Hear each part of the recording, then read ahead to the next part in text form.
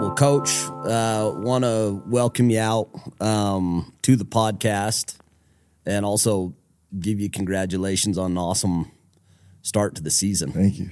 It's like, tell me about that world. And it's been your world. It's kind of been your life. Yep.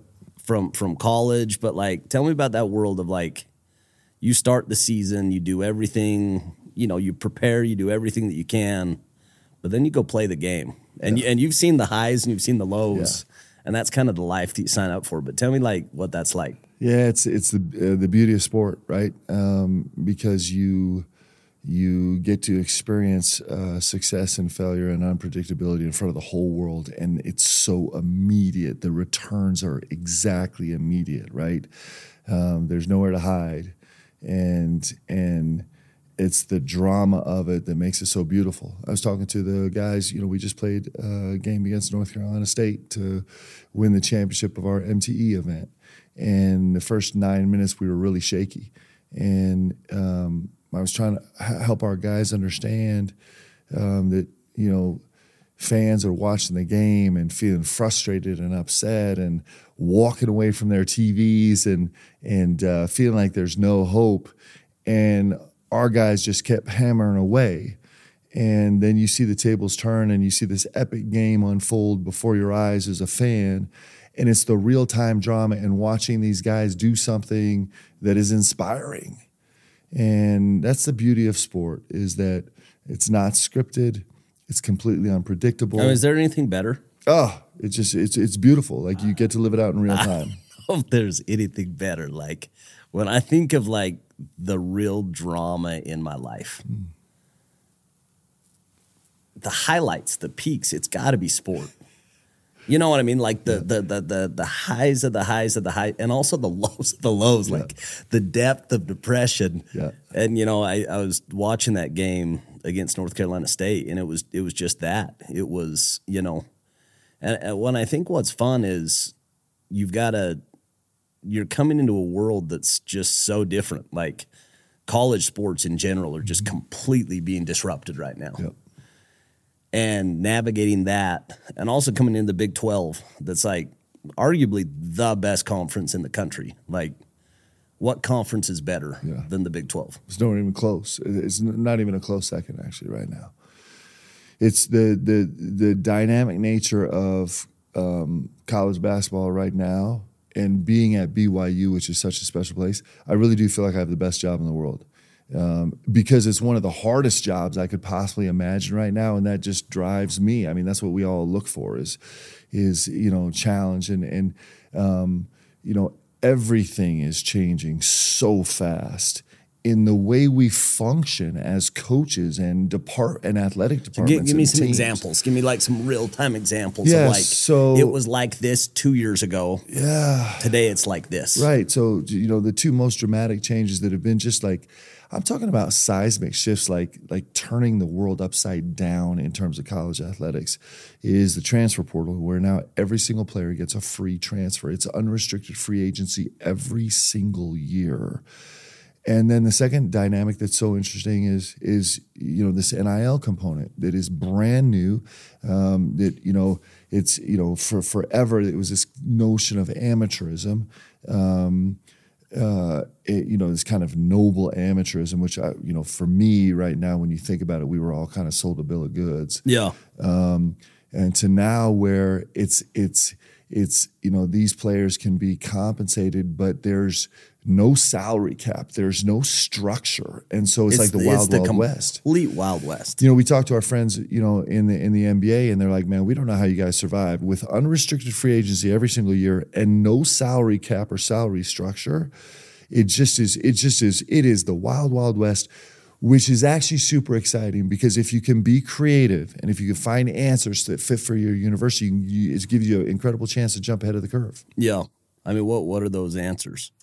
Because you're doing it. Like, you hit me up. Yeah. I donated for NIL, and I think a plug on this is like, the reason why one of the reasons I wanted to have you come on is like, this is something that people can absolutely impact the outcome, if you support the team, give some money. Yeah. There's a lot of people who have a lot of money, and I think basketball, out of any of them, you have the ability to change the calculus more just because there's less players. Yeah. You know what I mean? There's a twofold kind of approach to NIL. One is this idea that this is a really good thing. So for the last decade, several decades, the money in college athletics has been going through the roof. You're seeing conferences sign multi-billion-dollar television contracts. It's just really incredible. And the schools are divvying up the money, and administrators and coaches and corporate sponsors and other sports are kind of getting the lion's share of that money, and the athletes that are actually the product. When you get down to it, it's about these athletes. Yep. The athletes are actually getting a significantly less than acceptable minimum wage portion of this money. And so there's nothing noble about amateurism when you think about it. And I grew up totally loving embracing it. Yeah, thinking it's something noble and special. It's actually not. The real truth is amateurism is not special, because amateurism is just the people that are earning the money not actually having a chance to partake of the money, and the other people getting wealthy off of their 100%. Backs, right? So, and so that notion is hopefully we'll dispel that pretty quickly. The beautiful side of NIL right now for our athletes is it's giving these young athletes a chance to kind of like, instead of coming out of college in significant debt, kind of act really, really responsibly, which we're doing with beautiful ways. For example, I'll give you an example. Every single one of our athletes now has a direct deposit Roth IRA account that they're trying to max out every year. And if you do that, the numbers show that if you do that over the course of your college career, your 4-year college career, is 65, that's going to be $6,500 max contribution every year. And that turns into like almost $2.5 million just based on the standard S&P performance over the last 100 years. It's 65, tax-free, and that's life-changing savings that they can actually make a huge dent in just in college by acting responsibly. And so it's a beautiful opportunity for athletes. The nice thing for fans is that we've had donors that be so generous for so long in terms of building buildings and funding scholarships and doing all this kind of, helping with technology, training technology. Now, our fans actually get to have a direct impact on the personnel on the court and help mentoring and building these young athletes into more than what they've ever been before, and also a direct impact on winning games. So when you look at all those slices of it, this NIL situation is pretty great. Hopefully we'll get some structure. So hopefully there'll be some sanity. How does somebody help? So if I'm sitting here and I'm saying I had an exit from a company, I've got some liquidity, I'm a big BYU fan. How does that person say, I'm going to contact Coach Pope? I want to direct my dollars to basketball. I want to help basketball excel in the big, what's the process? Yeah, so there's a ton of different avenues and a ton of different potential deals. The NCAA has given 4 main parameters that we have to work on. Every agreement with the student athlete has to be a quid pro quo, meaning there's got to be a give and take on both sides. It's got to be written in a contract.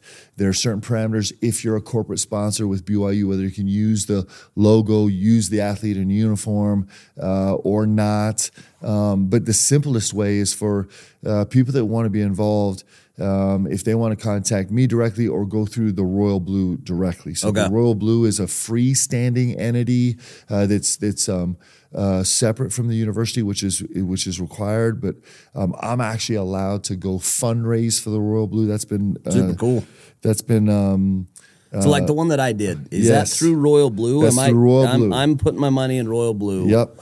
And then that finds its way to the basketball program. Yeah, and so through the Royal Blue, they'll work agreements out with student athletes where they can come represent your company. They can come make appearances with your family or your corporation or whatever. They can distribute capital through their corporate sponsorship agreement. The Royal Blue has a corporate sponsorship agreement with BYU where they can distribute tickets. And so there's every possible avenue to make an agreement through the Royal Blue. And all this stuff like wasn't, point of the podcast, like the today and what's going on today, that's not like the stuff that I'm the most interested in, but I think it's relevant. And I think anybody that I think 2023 is so interesting because me as a fan, I can actually like impact. Like, and I very rarely has that ever been the case where there's like that direct connection between like, if I wanted to, I could actually like help. I could be a part of this, and I think that's so cool, both for the players and for the program. Super interesting. Do you think about our team right now? So our team right now at this early point in the season ranked number 19 in the country. So cool. We're undefeated right now. We're bringing national attention to BYU. These players are playing great, and we're probably at the bottom of the NIL food chain this year. As far as capital. What's interesting is some people think about, we've had this, people talk about the G-Wagon phenomenon. Like, I don't want to put a bunch of money into the Royal Blue so that now guys are rolling to the games in a G-Wagon. And that's actually not the way we're functioning at BYU at all. Our guys are approaching this potential income in an incredibly responsible, life-building, life-altering way. I could go into great detail player by player about the extraordinary things they're doing. The trick for us is how do we retain these players? Because now it's an open market. There's free agency every single year. We have really good players. They're in the national spotlight right now. When the portal opens after the season this year, certainly guys have to go have a conversation about their market value. And so it's not really NIL for us at BYU is not about going out and winning bidding wars. It's more about we have really good players who love BYU, and can we make it a reasonable financial choice for them to stay at BYU where they're not foregoing $200,000 or $300,000 or $400,000 somewhere else to stay at BYU? I think that's a heavy ask of any young person. I think my mentality is different. I'm just like, it's embarrassing, honestly, for me. Like, and this is just like, got some distance as a fan. I'm not in it. I'm not emotionally connected. But I'm like, it's embarrassing. Like, there's people who love BYU who have a tremendous amount of money and aren't helping. I'm like, that to me is embarrassing. I'm like, if you really care, like, let's go compete. Like, let's go get the resources. And regardless of how they're utilized, like, we can put a plan together. And there's like 100 different, and there is no right answer right now. But you got to have the pie. And if you go triple or quadruple the pie, you got a lot more options. And so I think that's the one for me, like from an outsider looking in, I'm like, it's kind of embarrassing. Like we're better than we're doing, and we should be better. I think a lot of it's ignorance. Even just for me as somebody that the only reason I gave money was because you asked me. That was it. And I'm like, that shouldn't be like there should be some education, and there should be, and so hopefully, with disruption, there's an opportunity to get in front of it. And I think the big thing is just getting the word out and saying, hey, we need your help. And come help. We want your help. We want you to be involved. So anyway, anyway. When we think about fan bases, as we evaluate the college landscape, there's two things that you have to have as a fan base to be really successful in the NIL space. One is you have to have capacity. We have ridiculous capacity as a BYU fan base, like nationwide. It's insane. It's insane. The capacity we have. And the second thing you have to have is devotion. And we got insane devotion. Every arena we go to in the Big 12 this year, every place we go, there's going to be two sections that are sold out with BYU fans, not that travel, that actually live there. In that sense, we're different than every other university in terms of our devotion. The biggest challenge for us right now is we also are a rule-following fan base. And so for us, the truth is that, and I don't know if, the truth is that players have been being illegally compensated at a lot of universities for a long time, right? And so, but this is a seismic shift for a BYU fan base for us to wrap our head around it. So, we're making huge progress right now. We have great momentum because people like you have jumped in a huge way. And I expect that we're going to win this space, and we're going to actually win it in a better way. Well, you can win it in a better way, but it's embarrassing. Like this is just me venting. But like when I look at it, I'm like, preach, brother. Guys have a ton of money. Guys and gals, they love BYU. Like, help. You don't need to go give $500,000, but go give 10,000, go give 5,000, go give 1,000, go help. If you're going to buy season tickets, like match that and help and go actually give the team the resources to, and again, like these players, like I love how conscientious and thoughtful with the Roth IRAs and all of the different programmatic stuff that it's, you're helping somebody go develop long term. Yeah. I actually like the mentorship stuff. I think the mentorship stuff is a cop out. Yeah. It's like, I'm going to go mentor 10 people. It's like, well, how about you donate some money and then mentor them? Yeah. You know what I mean? It's like, anyway, they're like, it's super exciting. And like I said, there is a way that this works at BYU. I'll give you a great example. So I was just with Gideon George last night. So he partnered with a super generous NIL partner here at BYU. And so what they did was they started a tuk-tuk company. It's a cab company in Nigeria. In Nigeria. Yep. And so it's an unbelievable, sustainable business plan where it was startup money. It was almost like his own private Series A, right? Yep. Where this donor came in, this NIL partner came in and said, all right, let's start it. We're going to start it. You're going to grow it, and here we go. And they've doubled the size of the company in a year and a half now. And he has an impact. He has like a social impact and a financial impact and a growing business. Like one of the most charitable things, I think you have to agree, one of the most charitable things that we can do is start a business. 100%. It employs people, it gives people purpose. And it's also changed Gideon's life and changed his family's life. And so you think about that is straight up dollars, but it's straight up dollars that are not being spent on a G-Wagon. They're spent on life-changing, business-growing entrepreneurship. I could give you, we could go down a list of our players and what they're doing. Keep going. And those stories win, man. When I get to go into a home and talk to a family about not just receiving a check, but becoming an owner, like that's a powerful word in most of the places that I go into. Oh, it's incredible. So let's shift gears from today. I want to go back to the beginning. I want to hear the Mark Pope story. So where'd it all begin? Like, where's home? Yeah, parents, family life. 32nd, was born in Omaha, Nebraska. Moved to New York when I was 6 months old, and went to elementary school and started junior high school in New York. Some of the greatest experiences of my life. Loved living there. And then my dad was with Union Pacific Railroad and took a job with Burlington Northern. Burlington was changed to Burlington Resources in Seattle. So we moved out of the Northwest and went to high school there. You were how old on that move? It was junior high school when we moved to the West Coast. Hard move?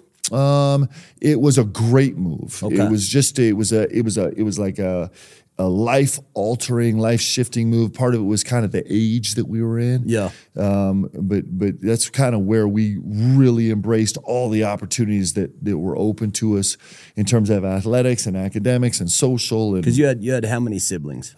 I had 3 older brothers and 2 younger sisters. Okay, so you were right in the middle. Yep. And it was a life-changing move there, and it was when we really immersed ourselves as siblings in kind of everything that the world had to offer, and so you guys thrived in Seattle. Yeah, really thrived. Okay, it was really beautiful, and life was just a little bit easier. New York, life is hard, man. It's, you're just fighting to kind of get from point A to point B so much. Yeah, and I love that city. It's my favorite place in the world, but.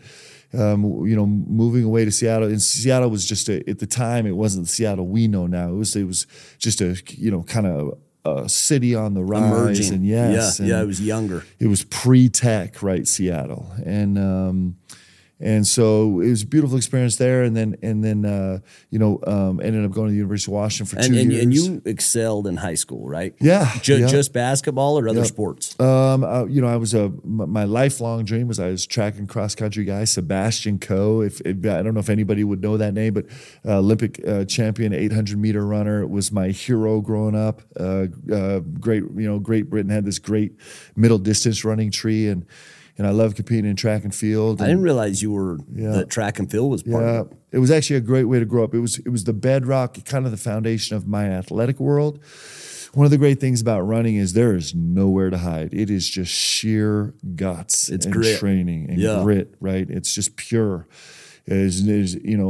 It's not heavy on a skill element. Of course, there are, like, as you get in elite levels, there's all, it becomes more complicated. But in its purity it is just hard training and guts. But who got you into that? Is that it's mom and dad? Yeah, Is that mom and dad. So we got there and we moved to Seattle. My dad was like, I got to get the kids involved in something. So it was a fun run, and we had kind of done some amateur running in New York.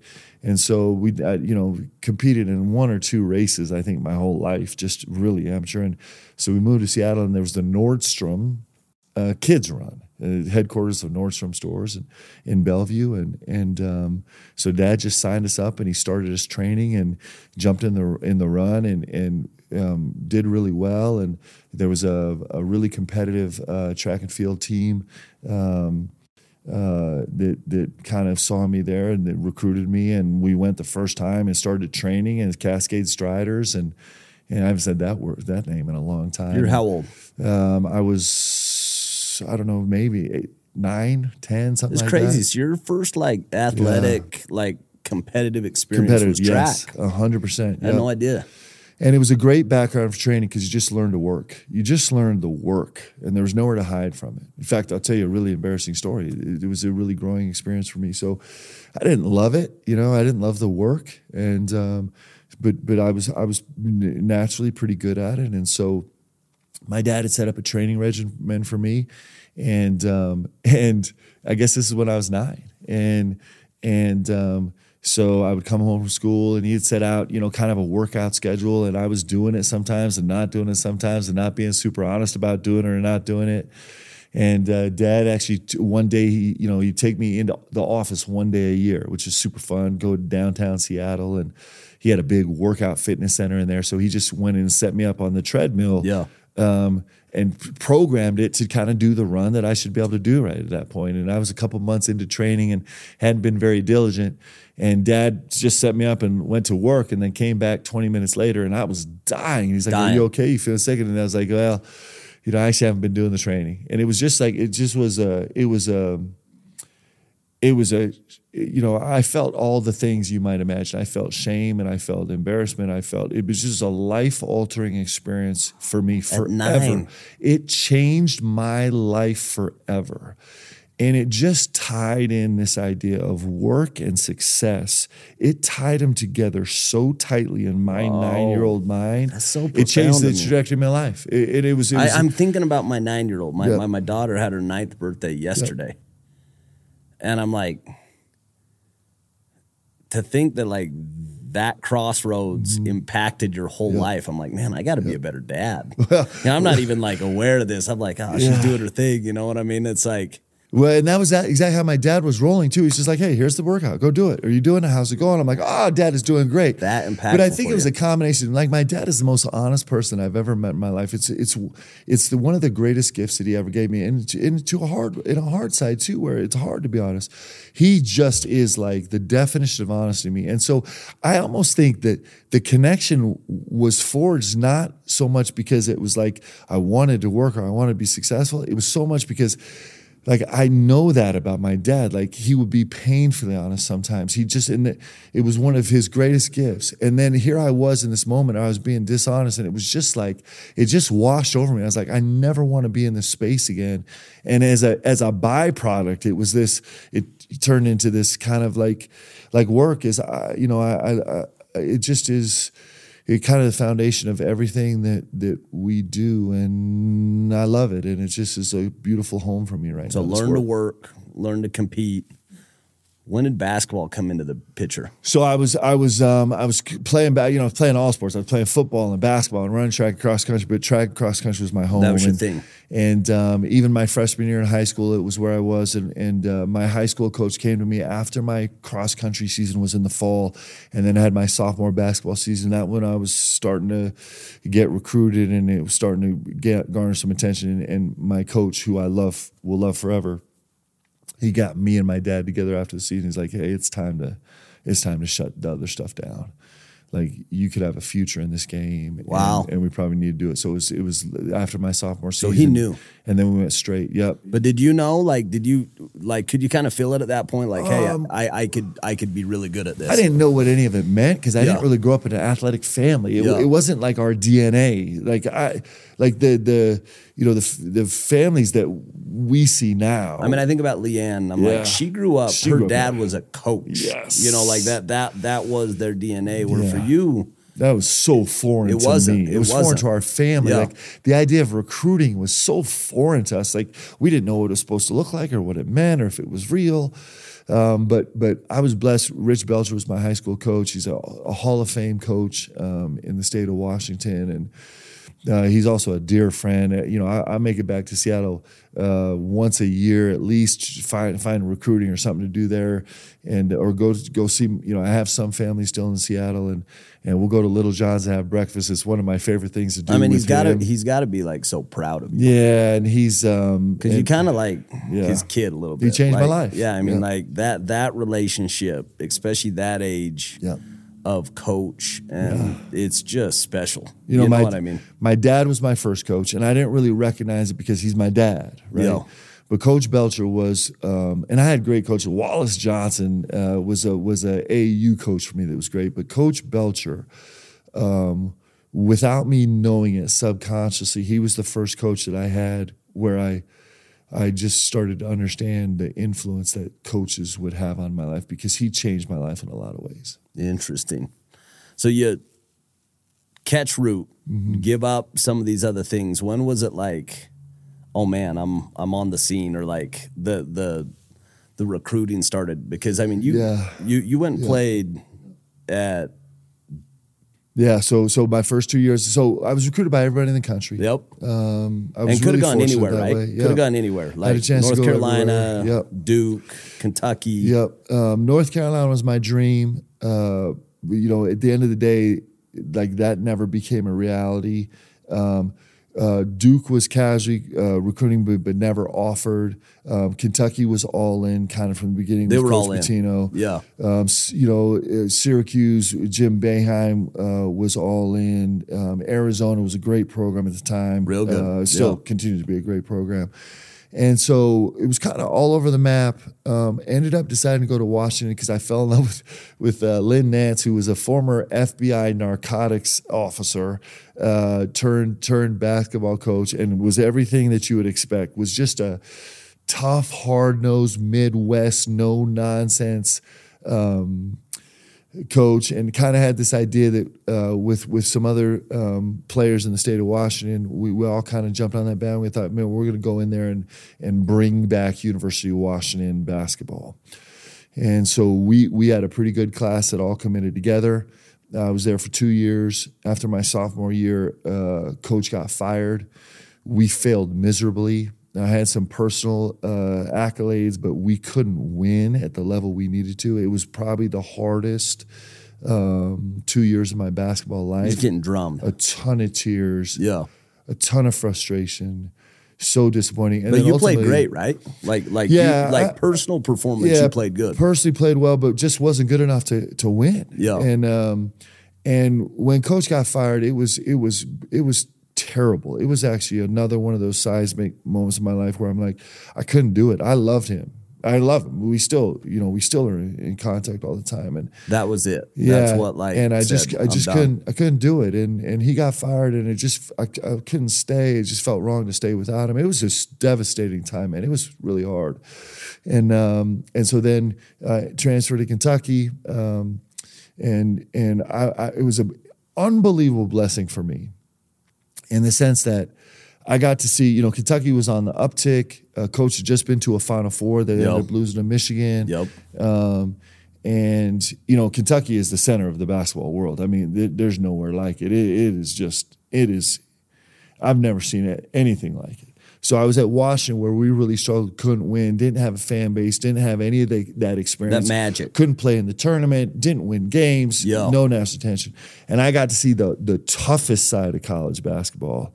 And then I rolled into the Taj Mahal of college basketball at the University of Kentucky. And And I actually appreciate it more than anybody else was there because nobody else for knew. sure, for They didn't sure. know how the rest of the world was living at the time. Isn't that crazy how that works? Like I think about this all the time. I probably think about this more than I should, about kind of this concept of life is happening for you and not to you, and that there's this bigger plan. Yep. And you think about like your journey, and you think about that Washington piece in your journey. It's like, well, you could have gone Kentucky as a freshman. Yep. But going after you experienced Washington Yep. probably changed your career. Yep. Like fundamentally, because the appreciation of what you had is probably different. Yeah, it didn't only change my career, it just changed my life. And what I mean by that is, had I gone straight to Kentucky, I don't have any context for what I'm experiencing at Kentucky. Yeah. Right.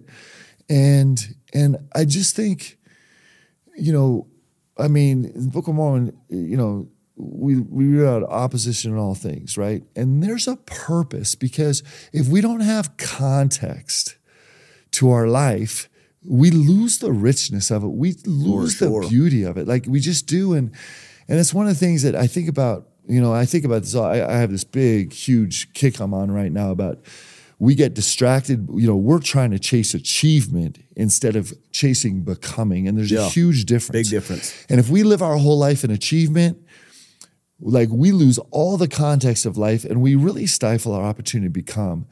And as parents, we do that sometimes, and it's so painful. There is nothing more painful than being a parent of an athlete, in the sense of like you just sit there in the stands and you're just like, you just parents in every aspect, like we just want to protect our children. And we're doing such a disservice to our children To not let them fail. by not letting them fail, Yeah. man. By not letting them feel the hardship. By not letting them feel the moments of despair. And because if we're going to become something, it's going to be built on the despair. It's going to be built on the self-recognition and the shame that comes from understanding dishonesty, or avoiding work, or being in the dregs of the basketball world so you can understand how great it is to be in the best. Like if we spend too much time saving our kids rather than instead of, by kind of backdooring achievement for them, instead of letting them become, giving them the space to like fail and become, it's just a disservice. And that experience at Washington on the bad side of basketball and Kentucky at the Taj Mahal was really meaningful to me. Talk to me about Coach Pitino. What type of like man was he? What type of coach? What did you learn from Coach? I love him. Like he you think about the coaches that impacted my life. We talked about, my dad and Wallace Johnson and Rich Belcher, and certainly Len Nance. But then I think about Coach Pitino, and he impacted my life in an incredible way, and a really tough way. It can't exist anymore in the world. But he was, because he was hardcore, right? Oh my gosh. Like it was survival. Like it was basketball boot camp every day, 365 days a year, oppressive pressure. And it was relentless pressure. And it was like picking you to pieces every single second of every single day, and crushing your spirit, crushing everything about you. And it was just, you come out of practice every day and be like, I hate him so much. Yeah. It was so tough. And but you loved him. Yeah, well, after the fact you do, because he changed you. Because of who you became. I say this all the time, and I don't really, I know this is scientifically not correct, but it's an illustration.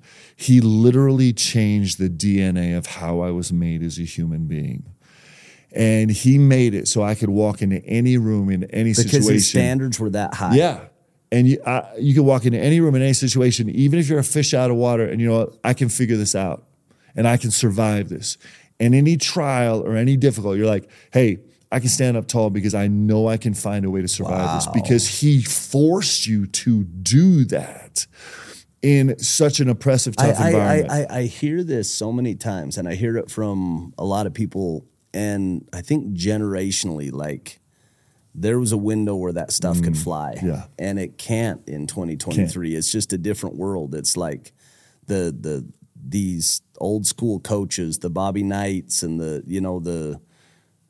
it just wouldn't with social media and with the transfer, like with the world that you live in, it's more like a professional coaching job than this kind of amateur kind of. But I look at like the benefits. My daughter, and this is a completely different scenario, but my daughter, she does competitive cheer at a local program, and they're like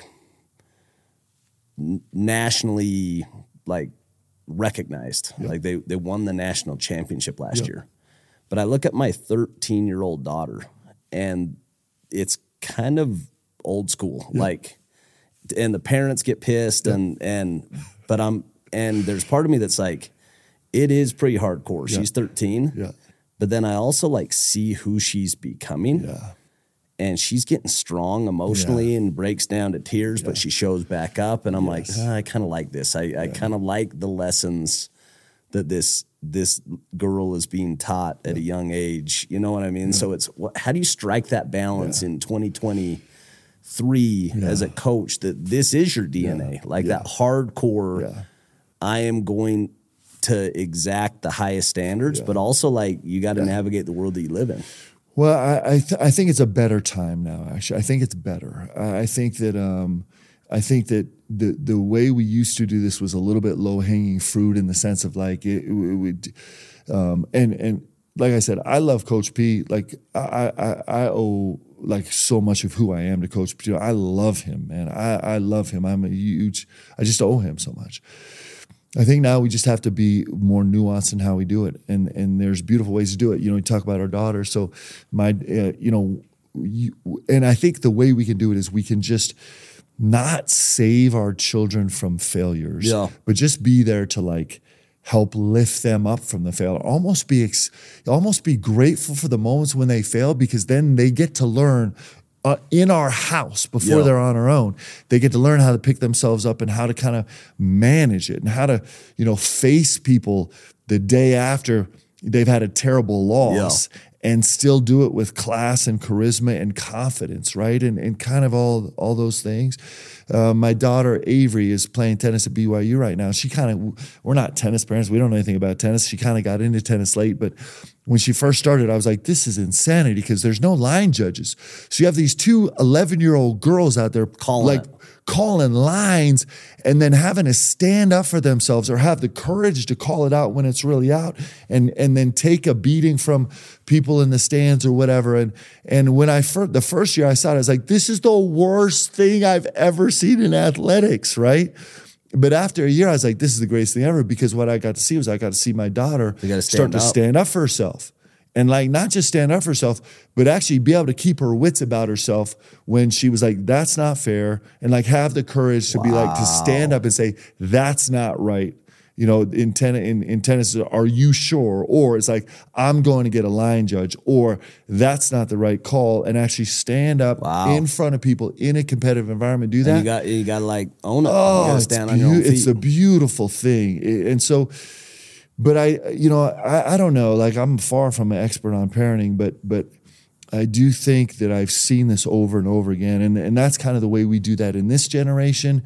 In our generation growing up, it was kind of this, because there was no, like my parents were not letting me transfer from Kentucky. Like, it's like, no, this is where you are, man. This is what you signed up for. And I think about so many of those things. I think about like, my business partner, Dave, he had kind of this iconic coach in Vegas. Yeah. And they won, multiple state championships, and Bryce Harper played for him, and like just a really great program. But this guy was crazy. Yeah. I mean, like the stuff that like would go on in that program, like he'd go to jail now, and so it's like one of those things. But for Dave, it shaped him. Yeah. Like it built like this toughness and this discipline, and they had this resolve and this pride. And I think it was pride that they'd done hard things, that they were willing to do harder things than anybody else. And when they showed up to compete, they had this swagger, anyway. And just this confidence that you can, not this confidence that you can win every time, but this confidence you're like, I've been knocked down before. And that like I'm practice was so much harder than this game. Like this game has not, like this game's a cakewalk. Like I've killed myself in practice, I mean, that's the gold. Like that's the good stuff. And so that's the idea. That's the idea of achievement. So, for example, like, when we're so desperate to have achievement every time, that we find all the workarounds, and I'm thinking about parents with children, but you can think about it in any environment, all the workarounds towards achievement, and sometimes it steals our ability to become. That's where we experience the failure and grow from the failure. Coaching, there's so many parallels in life, both being a player and being a coach. Yeah. And I even think about like myself and like my life and, the prosperity that we live in that I didn't live in growing up. Yep. And how do I not screw up my kids? Yes. Like the struggle that I had growing up was mandatory. Yep. Like they're like my parents weren't going to like kick in and go pay for, they didn't have the money. So it was just never a conversation. So I figured it out, but like, and so and I think it's hard as a parent because like when you see someone you love more than anybody else hurting, you want to like stop the pain. Yes. Oh, yes. That's a hard dynamic. But you want to make an excuse, or you want to, and you stop the pain by making an excuse, right? Or like facilitating getting them out of the pain versus having them get themselves out of the pain.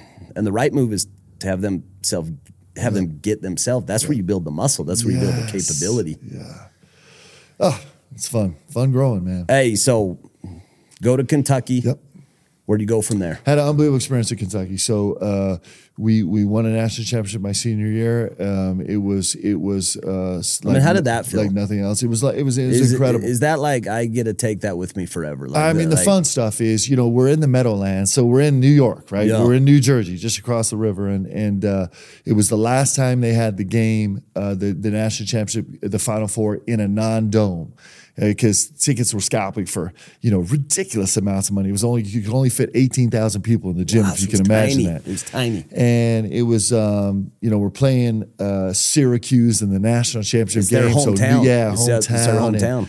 And it's Kentucky had been 20 years since they'd won one, and so Kentucky. And who were was your so teammates starving. at this point? Like who were the? I had 9 NBA players on my team. You think about that. 9 of our players played. In fact, on that team we had 9 players playing the NBA eventually, and 8 of us played at least 7 years, which is crazy. Come on. So it's Antoine Walker and Tony Delk and Walter McCarty and Derek Anderson and Ron Mercer. I mean, these are all, every single one of them was a McDonald's All-American, and it was an unbelievable team. It was, we were probably in the top 3, 4, 5 teams in the history of college basketball, and we had a devastating loss the year before to go to the Final Four to North Carolina. And so the whole group came back, and it was just guys on a mission.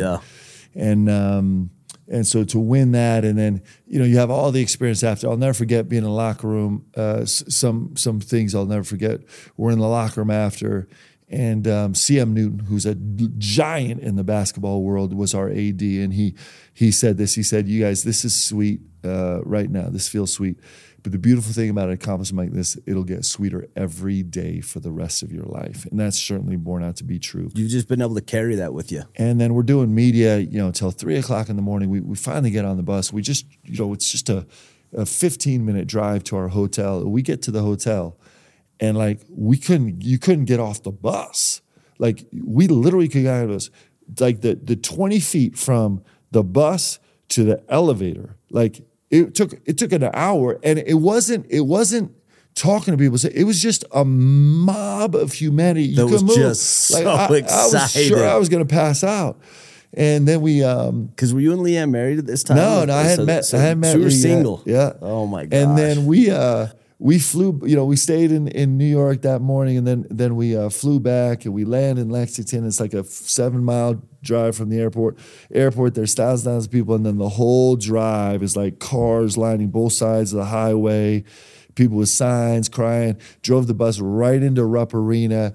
Rupp Arena's packed. Dropped a banner. It was amazing. Go to the White House. Did the whole thing was really incredible.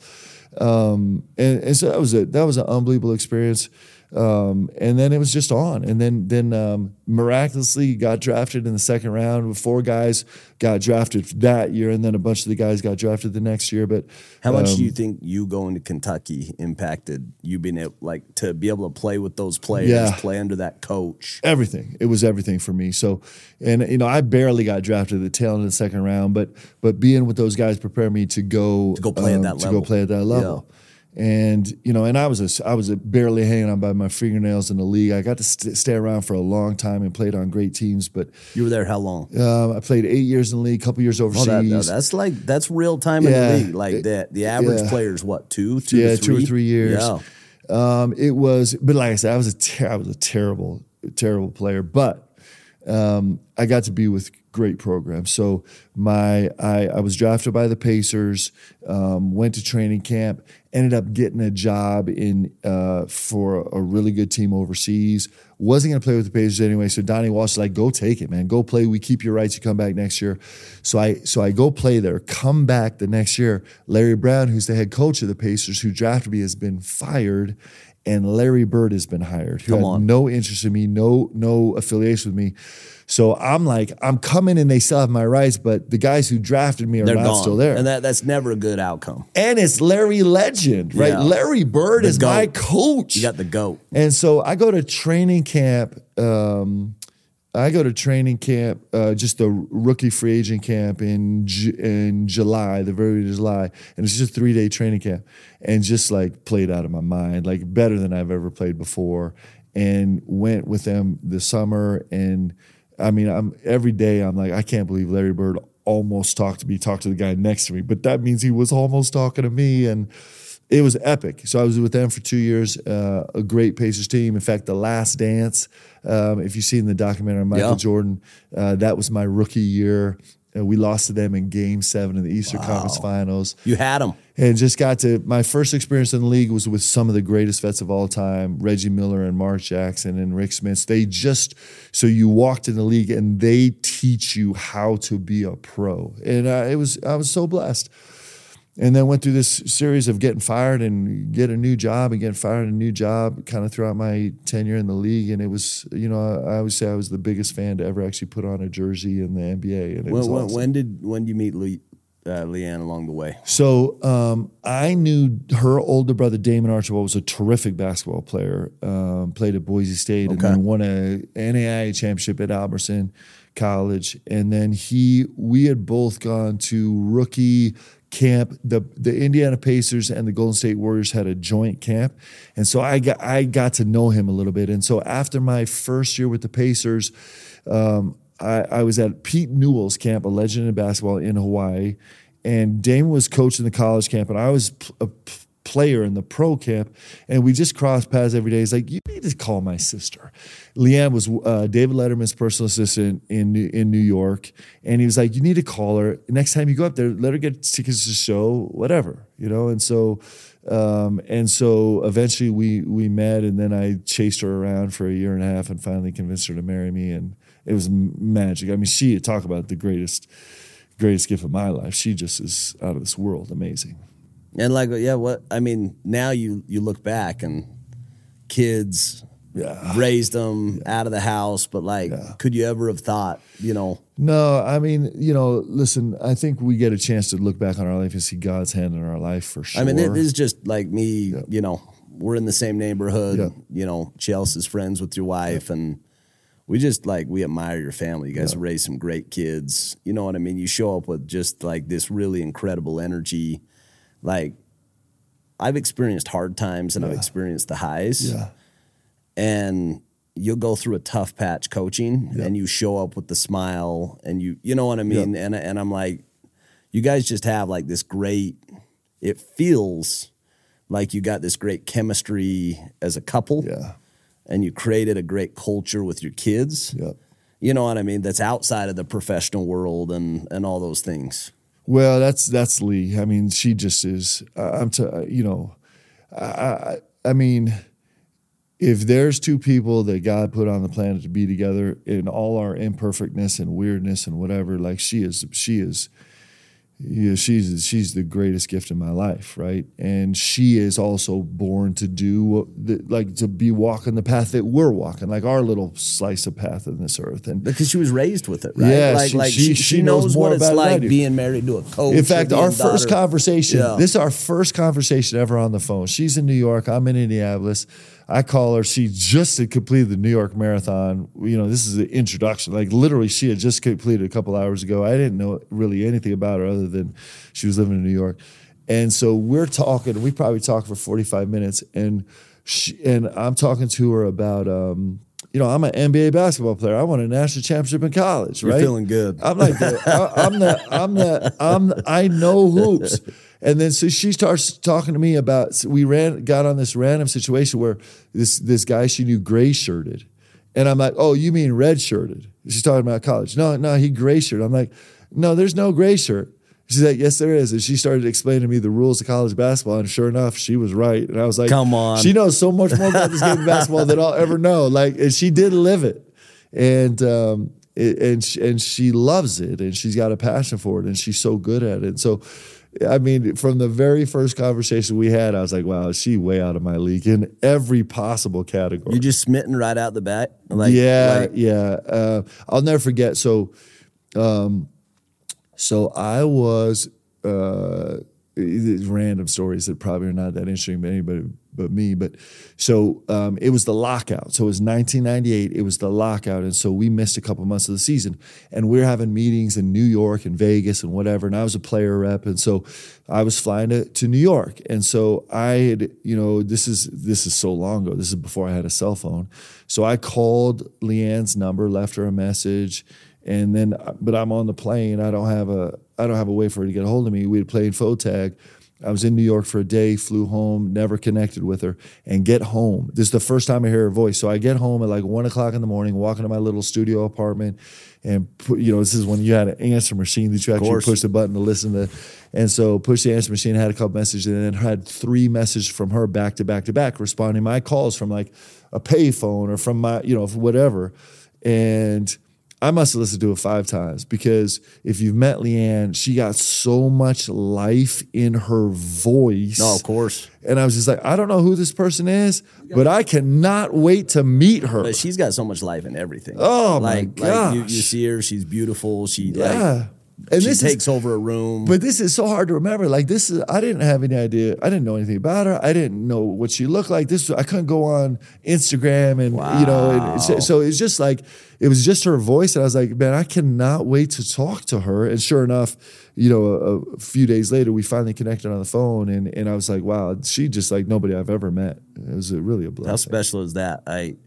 Talk to me a little bit about the courting process. Yeah. I remember her telling this story. Like her dad wasn't like hey, she talked about like different guys that like wanted to kind of come get to know her. And her dad was a tough cookie. Her dad was really tough. So it's really interesting. So I knew her dad. Her dad had recruited me to Arizona State when he was at Arizona State.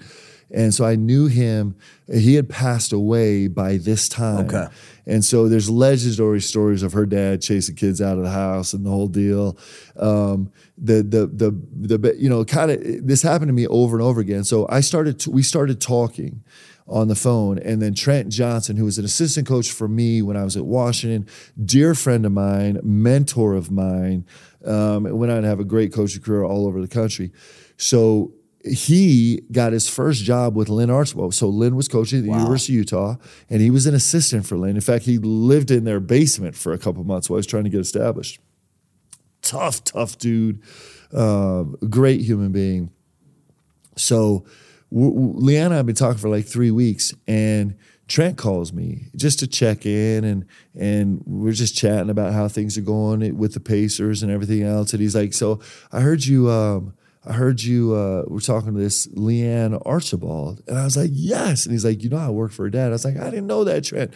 And immediately I'm thinking, oh my gosh, I got the greatest in. Trent loves me. Like he's going to help me. He's going to help me get this done. Yeah.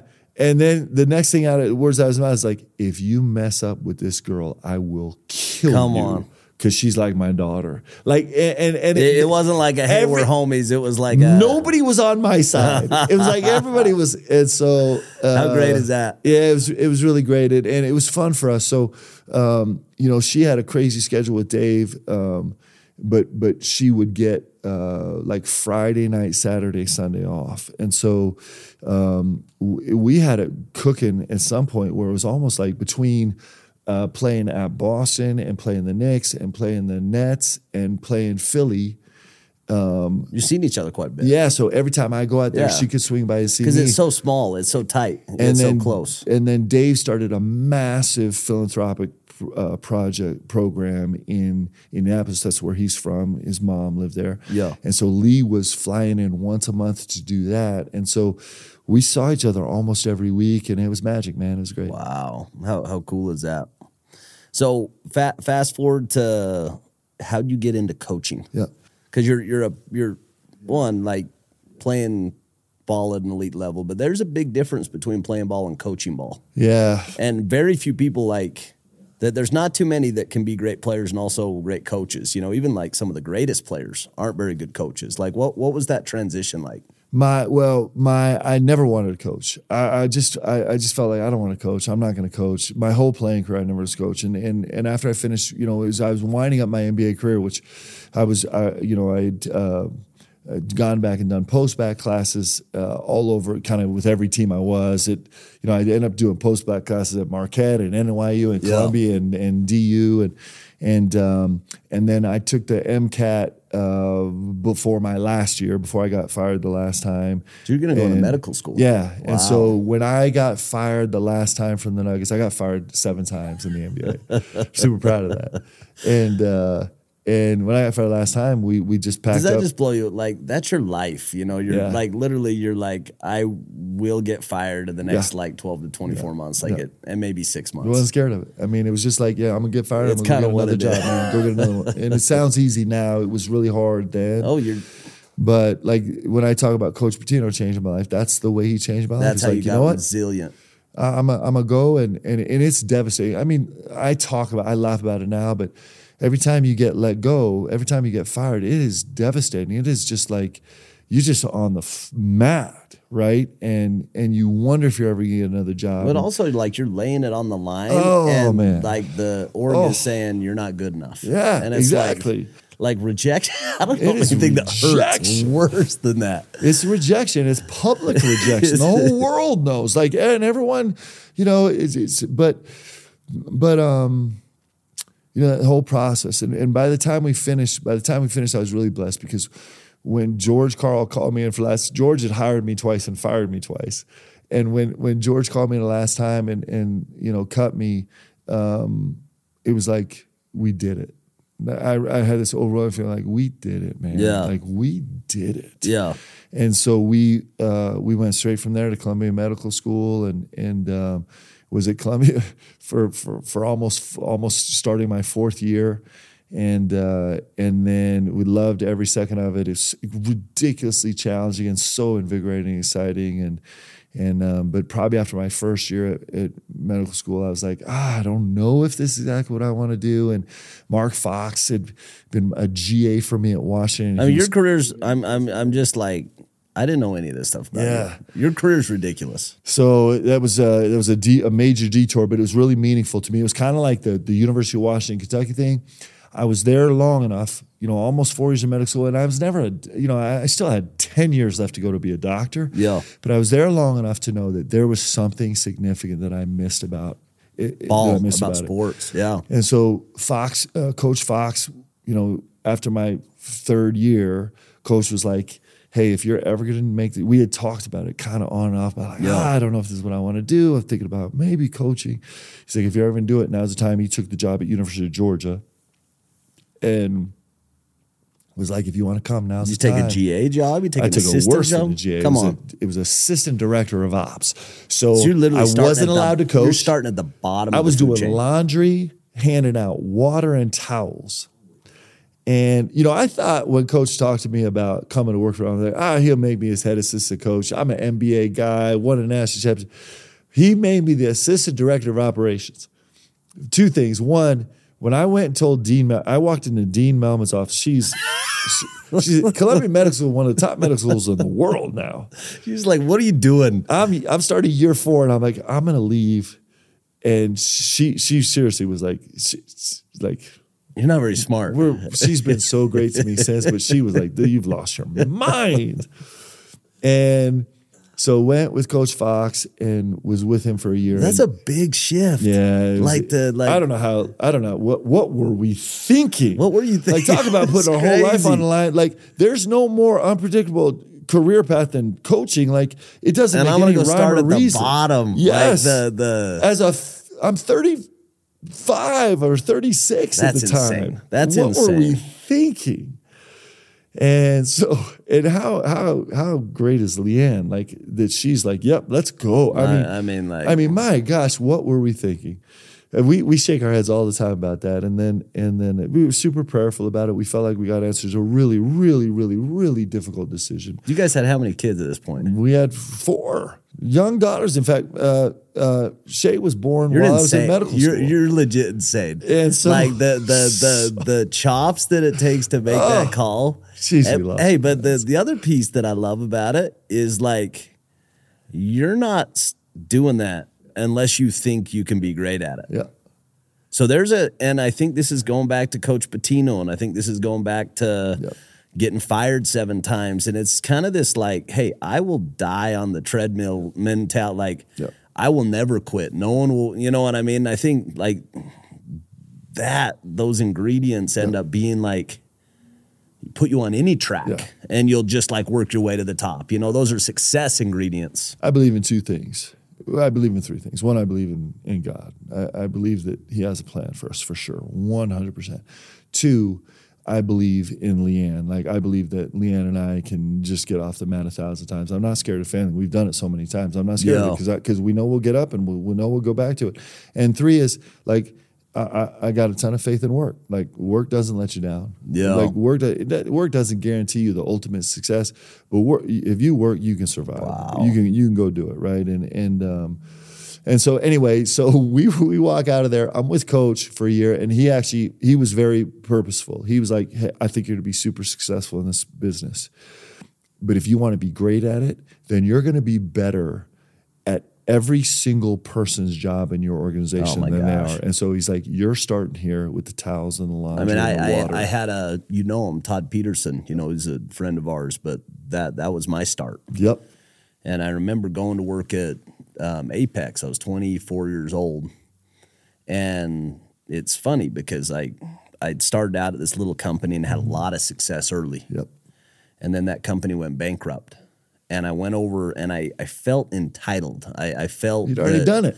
I felt that I'd checked this box. And I remember I was coming to work for Todd, and I felt that there was a title. I felt that there was pay that, I'd earned, and I didn't want to go backwards. And I still remember, like, one of the greatest things that he ever did, like, that guy's a gift, a gift in my life. He changed my life.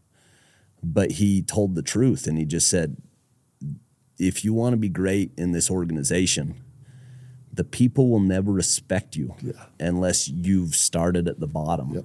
And it was this humble pie, because I actually had other people tell me the opposite. I had other voices that were saying, you're better than this. You can have this office, you can have this title, you can have this pay. But it resonated with me that he was telling the truth. Yep. And I look back at those 2 roads, and I just would never have had the success of my career if I wouldn't have had, a leader that was deliberate and was intentional and told the truth, And so I hear that, and I kind of connect with parallels in my life and how impactful it was to start at the bottom and to do those jobs. Don't you feel that, like, with every person that is kind of found some trajectory in their life, don't you find that to be a universal thing? That it's this gift to kind of... It's so hard. Yes. It's so hard. And even, like, in me, like, I remember it's me and my wife. Yep. Yeah. Me and my wife, we're meeting with Alex Dunn and Todd. And my hard-hearted, like, brain, I was like, this doesn't make any sense. I'm going to go make less money to do a more menial job. And it was my wife that just said, this is the right thing. And I knew in my heart, but my brain was not there. Yep. And again, like it is what it, like the people that chose the easier route, it was easy first, hard later. Yes. And mine was hard first, easier later. And that's just, but it's so hard to teach, and it's like equally as hard. Yeah. And so I think that's where like when you tell this story, like I admire, I have admiration for you guys for making that, to trusting the process. Yep. And you must have trusted your friend. Yep. Totally. That Lot of he faith knew. in him. Yeah, and it's interesting, and there's so many stories. First, my first kind of takeaway is, like, I'm a big believer in trajectory, and so a lot of times, if you're willing to start at the very bottom, it actually increases the curve, the degree of your trajectory. So expand on that a little bit. So I think people are attracted to movers, right? I think in the game of basketball, the ball finds energy. It just finds energy. So, it's an age-old adage that if you play hard, the ball finds you. And if you don't, the ball doesn't find you. There's only one ball, 5 players, 10 players on a court. Everybody wants the ball, and the ball finds energy. Wow. And I feel the same way in like life path, in growth path. That is that the people with the steepest trajectory, okay, that's who, to confuse these two analogies, the ball finds the people with the steepest trajectory. No, I mean, and you actually, see it. You can physically see it everywhere, And so the miss that I think a lot of us make is we want to start at a mid-level position where our trajectory by definition is going to be more flat. Yeah. But if we go to the bottom, then if we really have talent, if we really work like crazy, then we have a chance for our trajectory to be super steep, even though we're starting at a lower point. Who taught you this? Or is this like a personal philosophy? Well, I don't know. I think it's just from I think it's just paying attention. I've never heard it articulated, and it makes so much sense to me. Like for me, you see these rising stars. Yes. And it's like they do this, then they do this, then they do this. Like I remember listening to Jim Harbaugh's story. Yep. Yeah. He came out and he starts at San Diego. Mm-hmm. They didn't even have a program. Yep. And then he does the right thing there, and then he goes to Stanford, and they were terrible. Yep. And then he wins there, then he goes to the 49ers, and then you end up with Michigan. And same thing with Urban Meyer. We had Urban Meyer come, and like he's getting this, he's at Notre Dame, and he gets an offer at Bowling Green. Yeah. And he goes back to Lou Holtz, and he says, hey, like, this isn't a very good job. Right.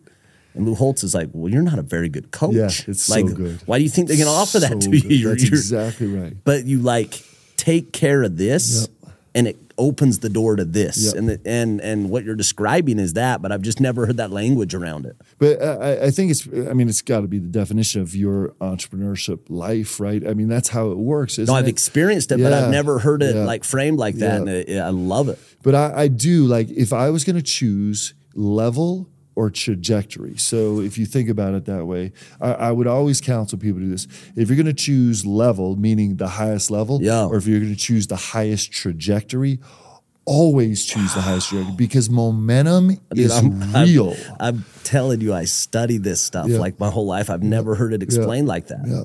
And I say the same thing for athletes, right? Like, in guys' athletic progress, right now it's kind of this deal like, I got to get on the floor right now. I got to, I hear this all the time. It's so crazy. I hear guys say, I want to be, it's the same thing as a mid-level. As a freshman, I need to play 20 minutes a game. I need to play 20 minutes a game. And so, you can force feed a guy 20 minutes a game as a freshman. And you've got to experience this all the time, because you also have competing voices. Totally. They're saying, I will give you 22 minutes. We'll give you 25 minutes. It's like the option exists somewhere. But you know what I that's mean? the same equivalent to taking the mid-level job, right? You might not be ready for it. It's gonna really slow down your growth curve, right? Or if it's saying, you know what, I'm going to take the 2 minutes that I can get, I'm going to go crush those 2 minutes. They're going to be exciting 2 minutes. And I'm going to build on it. When I strike my curve, all of a sudden I'm going to be ready. I'm going to be ready to step into my opportunity when it comes. Yeah. And my trajectory is going to be really special. And I don't know. I just think there's some realness to that. I think we see it over and over. But you did it. So you start like at the bottom. Where did it go from there? Because your trajectory went like that, didn't it? So I was an assistant operations guy for a year. And then Jeff Buzdelik, who I had played for with the Denver Nuggets, took the Wake Forest job, and he brought me on as an assistant coach in the ACC. And then I was there for 1 year, and then Dave Rose, coach, was killing it here at BYU, and I was excited to come out west and learn from him. And so he let 3 me years. come. Yeah, so third year I was here as an assistant. And then I was with coach for 4 years, and then took my first head job at UVU. At UVU. Yeah. And that UVU job was crazy. Oh, because, my gosh. Because like it was awesome. Yeah, it was every you bit guys, startup. But you lit that thing on fire. It was, we didn't have a gym. So our first day of training camp, you're trying to set it. You're going to relate to this so much. So it's our first day of training camp. You're trying to set a tone. It's my first day of official practice as a head coach, and we're going to change this joint. So we didn't have a gym to practice, so we had to practice at Orem High School. It's a 6 a.m. practice. All the guys there at 5:45, like we got ready. The tone Everybody's set. ready. We're on fire. We're going hard for 15 minutes. All of a sudden, the gym doors burst open, and all of the Orem High School cheerleaders rush onto the floor because there's a conflict. So we had to leave. Come on. We had to leave for the Orem freshman cheerleaders so they could practice. And that was like the beginning of our epic saga at UVU. I mean, it was just every bit of startup. Have you ever read Wooden Stuff? Yeah, I'm thinking about like these stories of like these guys you're trying to build and they ended up building this like perennial power. Yeah. But it started off you're like in like the side little like gym. They don't even have a basketball arena, and you're trying to like have these standards and so. And then it was four of the most fun years of my life because, it was everything was shoestring, everything we were bootstrapping everything, right? So, I had my daughter, so we're trying to when we first got to UVU, they only had general admission tickets. Like you would go buy a ticket for $5 and come and sit wherever you want. You come sit courtside if there was a courtside ticket left. Like it was insanity, right? And so we started the Green Club, right? And it was courtside tickets. And I think we sold them for like $200, right? And I was calling every human being on the planet trying to sell these. And so we tried to like make it really nice. Like we were hand delivering the season tickets in these boxes. You open up, there's a video that would play. Like Alexander's helped us with all this stuff. And then we had a little courtside food section off the corner of the arena where literally my daughters are cooking pretzels and hot dogs and giving them to the courtside club. Gosh. It was so great. And then, I was really blessed to be working for Matt Holland, who's one of my heroes. Yeah, so talk to me a little bit about Matt, because Matt was so transformational in that whole process. I mean,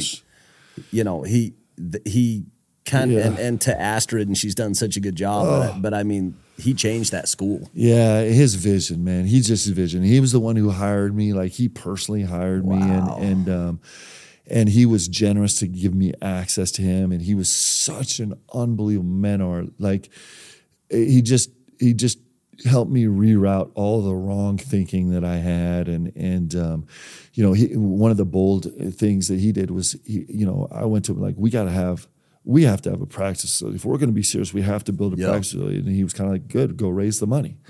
And so we're in the process of raising the money, and we're trying to find a space, and there was all this stuff, and he ended up putting it right by, the UCCU Center. And I'll never forget, we were 6 months in to raising the money, and we had some plans that we picked out the spot, and I walked into his office, and I was just like, you could feel my frustration, like this wasn't finished yet. Like we hadn't finished the building, right? And he was just like, just calm down, like we're going. But he gave us free reign to go talk to every, like it was unbelievable, the access he gave us. He just opened the door. Yeah, and building that, and Dick Hunsaker had been the coach there and had great success there before we got there. He's a great coach. But like we were trying to go to a next level program. Which it is. I mean, when I went to Utah Valley. Yeah. And when I was there, it was UVSC. Yeah. And then UVU. And so like it's transforming Yeah. from like this like junior college to state school Yeah. to university. Yeah. I'll never. And those aren't like easy transitions. You know what I mean? And it's just it's a dear friend of mine who's been a great mentor to me talks about how you are in a plane, your own plane racing down the runway, still trying to put together the wings before you reach maximum speed so you can actually take off. And that's how it felt every day. Yeah. I'll never forget talking to administrator at UVU and saying like, I got to get a game with BYU. I got to get a bye game. Like we have to get a game. We have to get a game. And him being like, no, we don't want to do that. That's just going to make us look bad. It's going to make us look awful. And so just even the scheduling aspect. And then I think we the first time we played BYU, we were down 24-2 in the first 6 minutes of the game. And then the next year we came and beat them at their place. Yeah. Yeah. I mean, it was like and it was just one step in this progress. And then I got the bad back end of that too, because I got beat by UVU a couple times in the last 2 years. But that's I'm actually so proud of that. How that program's turned into. Because like we grew it, and I'll always love my experience there. It was really special. I mean, that story is crazy though. Like it's so, your life is improbable.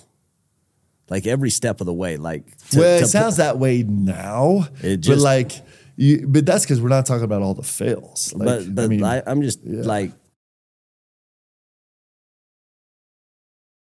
the best blessing we've had is we've failed so much, but we've been able to do it really fast. I think God has like a plan for all of us, but for you specifically. To make an impact in people's lives, because there's no other. As I like look at the path, there's nothing else that explains it. Like these steps and like the role that you're in now with these young people, and building a program. Like you experience right now is a high, but you've experienced the lows. Like you've experienced the whole thing. It's special. Life is beautiful. It really is so fun to watch. Man. And I told the story a lot, but one of my most choice experiences ever was when Larry Bird called me into his office and fired me. And so this is Larry Bird. Just think about this, man. Like this is my hero of heroes. And he's actually been super generous with me for 2 years, and we've had great teams, and he's actually played me some, and so it's training camp year 3, and he brings me to his office right before the end of training camp, and I've just got married, and he brings me in, and we've just moved into a new arena, new practice facility, and so he, I don't know how to say it other than it's like my hero of heroes, and he was like, I'm gonna let you go. And it was super brief because I was about to break into tears and I had to get out of there. So he said, Mark, this is the best thing for your career. And when he said it, I was like, that's bullcrap, man. What are you talking about? This is the best thing for my career. And I just had that and tears coming or whatever. So I run out of his office and I turn right in the locker room, and there's Reggie and Jack and all the guys just changing. And I got tears coming out of my face, and I've been battling with these guys for 2 years, and it just is humiliation and everything. It was just awful, right? And so you're just naked at that point, like emotionally naked. Like there's no place to hide. Can't hide. And I don't know what to do, and I don't know how to respond. And it's just the moments are terrible. And then, those guys were so great to me always, kind of big hugs and whatever. And then halfway through the next season, the Pacers came to Milwaukee where I was playing and I was starting, and we blasted them. And coach was right. Like that, you couldn't have had that. You couldn't have had that. You never best redirect in my life, and it gave me a chance to go actually do some things in the NBA that I had never done before on another great team. Wow. In a role that I'd never had before, and it was the right role for you. It was the right role. Yeah. And coach could have nursed me along, and I could have kept playing 2 minutes a game and been the 14th guy on the bench, but he needed to cut me, and I say cut me in the sense of cut me from the roster, but he cut me to my core. and it changed my life. It gave me an opportunity to talk about humiliating. Like, my wife thought she married an NBA player. She really married 2 months later an unemployed guy, For sure. right? No, and the humbling nature of that, and then having to pick ourselves back up and go back to work and like fight it. And then it gave us a chance to get to a new higher level. No, and I think that's what life. you're describing is like what all of us in our journey experience at different times. I remember, and this is, so different, but so personal and so real to me. I remember I played junior college baseball, and then I went on a mission, and I went to UVU to play baseball, and I just played terrible. And I'm on the fall team, and they post the roster, and I don't make the team. Yeah. And I'd never been cut in anything in my life. And I was so broken. Like, so much of my identity is that I'm an athlete and I'm a baseball player. And I still remember just driving up the canyon, just crying and just like broken, just like, I'm so down right now. Like, I'm just kind of soaking in it. And I think back, and I'm like, that was like such a, like, life is so beautiful. Yes. Like, even the downs Yes. Can you imagine if it was all in here, like the peaks and the valleys are like what makes it, so special. Like, you appreciate the highs, but you can't truly appreciate them without those lows that are so bitter. And isn't there something about you driving up the canyon crying, like totally despairing, that now you just love that moment it's so special. much. It's special. a gift from God. It's one of those, like, that I look back and I just say, like, that's one of those beautiful moments where you really are like emotionally naked. I'm like, everything that my identity, this is who I am, and I just am not good enough. Yep. And it's like, and then you pick yourself up from your bootstraps and you go back to work, and like, once you like have your little cry, then it's like, hey, no more crying. Now it's time to go. Yeah. Well, talk to me about your faith. We talk about career and it's so, I have like this weird admiration for coaching. The coaches in my life, I remember being in high school and being like, I'm going to go make a lot of money. Because I had Gary Stevenson that was the business guy, and I'm like, I want to live like they live. And I wanted to be a coach. And I, like, in a 15-year-old brain or I didn't know how those reconciled, but I just knew my coach believes in me more than I believe in myself, and I want to do that for people. And second, like, I want to go live a life that has more opportunity, that I can do more things. And so I have kind of this, I've studied, all these coaches, and it's actually this profound impact on my business career, because coaching is life. Coaching is how to move people and how to lead people, and specifically college coaching. You know what I mean? In college, you're in that like transition from colleges kind of becoming professional at your professional coaching in a way. But talk to me about faith and how that's affected your personal decisions, your career track, and how does it kind of bring it all together?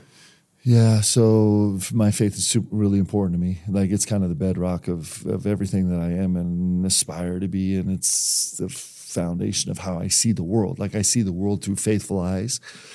I do feel like we all have a purpose here. Like, we all have a purpose for our life. I feel like God has plans for us. I really do feel like that. I'm a member of the Church of Jesus Christ of Latter-day Saints, and one of the things that's been emphasized in our ward, our church congregation last few days, is these patriarchal blessings. And even is something as practical as that is an idea that God has a plan for your life.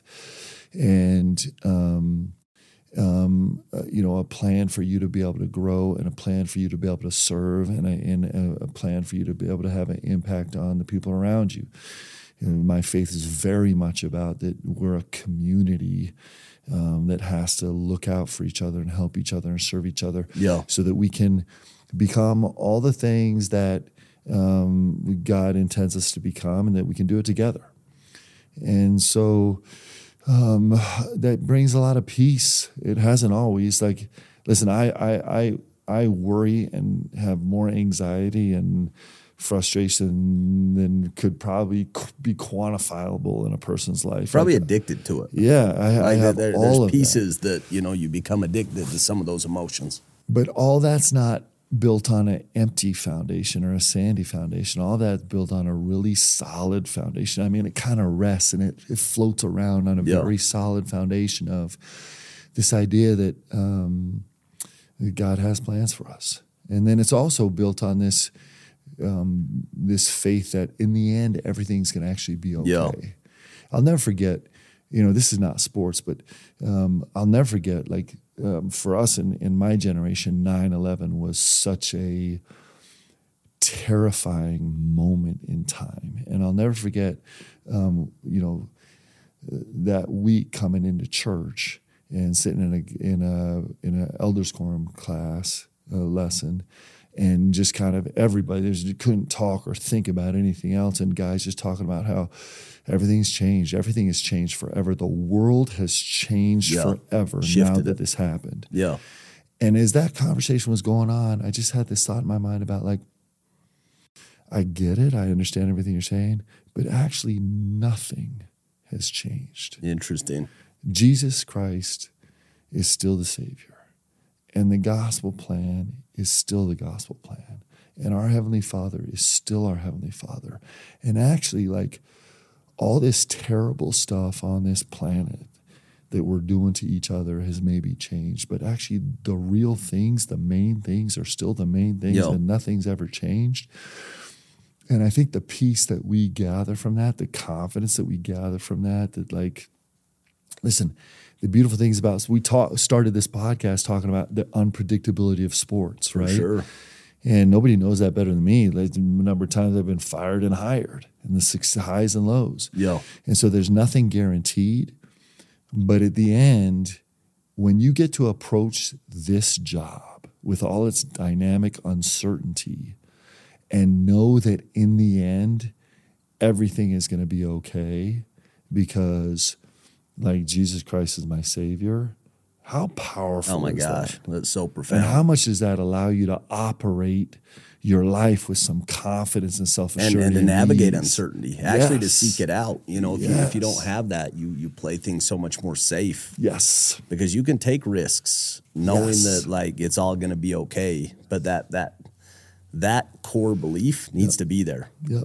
It's all going to be okay. Yep. Like, it's not going to work out. Yep. Like, it is going to go bad, but it's all going to be okay. Allows you to, like, navigate and go forward, to take the leap. I think sometimes we miss the gospel. I think sometimes we miss the atonement a little bit. When Jesus tells us take his yoke upon us so he can make our yoke light and easy, I actually think that's really literal. And I think it's in the sense of, like, of taking some of the burden of worry and anxiety off of our shoulders. I mean, I think we talk about it more in 2023 than ever before. Yes. I think our parents and even we experienced, these fear and anxiety and even depression. Yeah. But I think it's kind of socialized and talked about more. But I feel those burdens like lifted when I'm in tune with God. Yep. Where those same things, they're still there. They're still floating. The risks are still there, the uncertainty, the challenges, but I don't feel them the same way. Yeah. You know what I mean? I can actually, like, be pretty happy and navigate, where there's other times where it's paralyzing, where I'm not at my emotional best and it weighs me down, One of my lifetime favorite quotes is Jack London said, "I'd rather be ashes than dust. I'd rather be ashes than dust." And I think the gospel allows us to really embrace that. Just to go for it. Yeah, our purpose is to be here and not, like, we're not supposed to be here and be dust. Yeah. We're not. We're supposed to come here and, like, let's go. Yeah. And you know what? The great thing about the atonement in a literal sense is we can burn to ashes and we get another chance. Yep. And we can burn to ashes, we get another chance. And that's the power of the gospel, man. And so my faith has had every bit of impact on every facet of my life, and it does I'm trying to incorporate it more into how I coach and how I teach, and I do think the answers are there, and I think it's an incredible gift. Well, Coach, I appreciate you coming on. Like this is,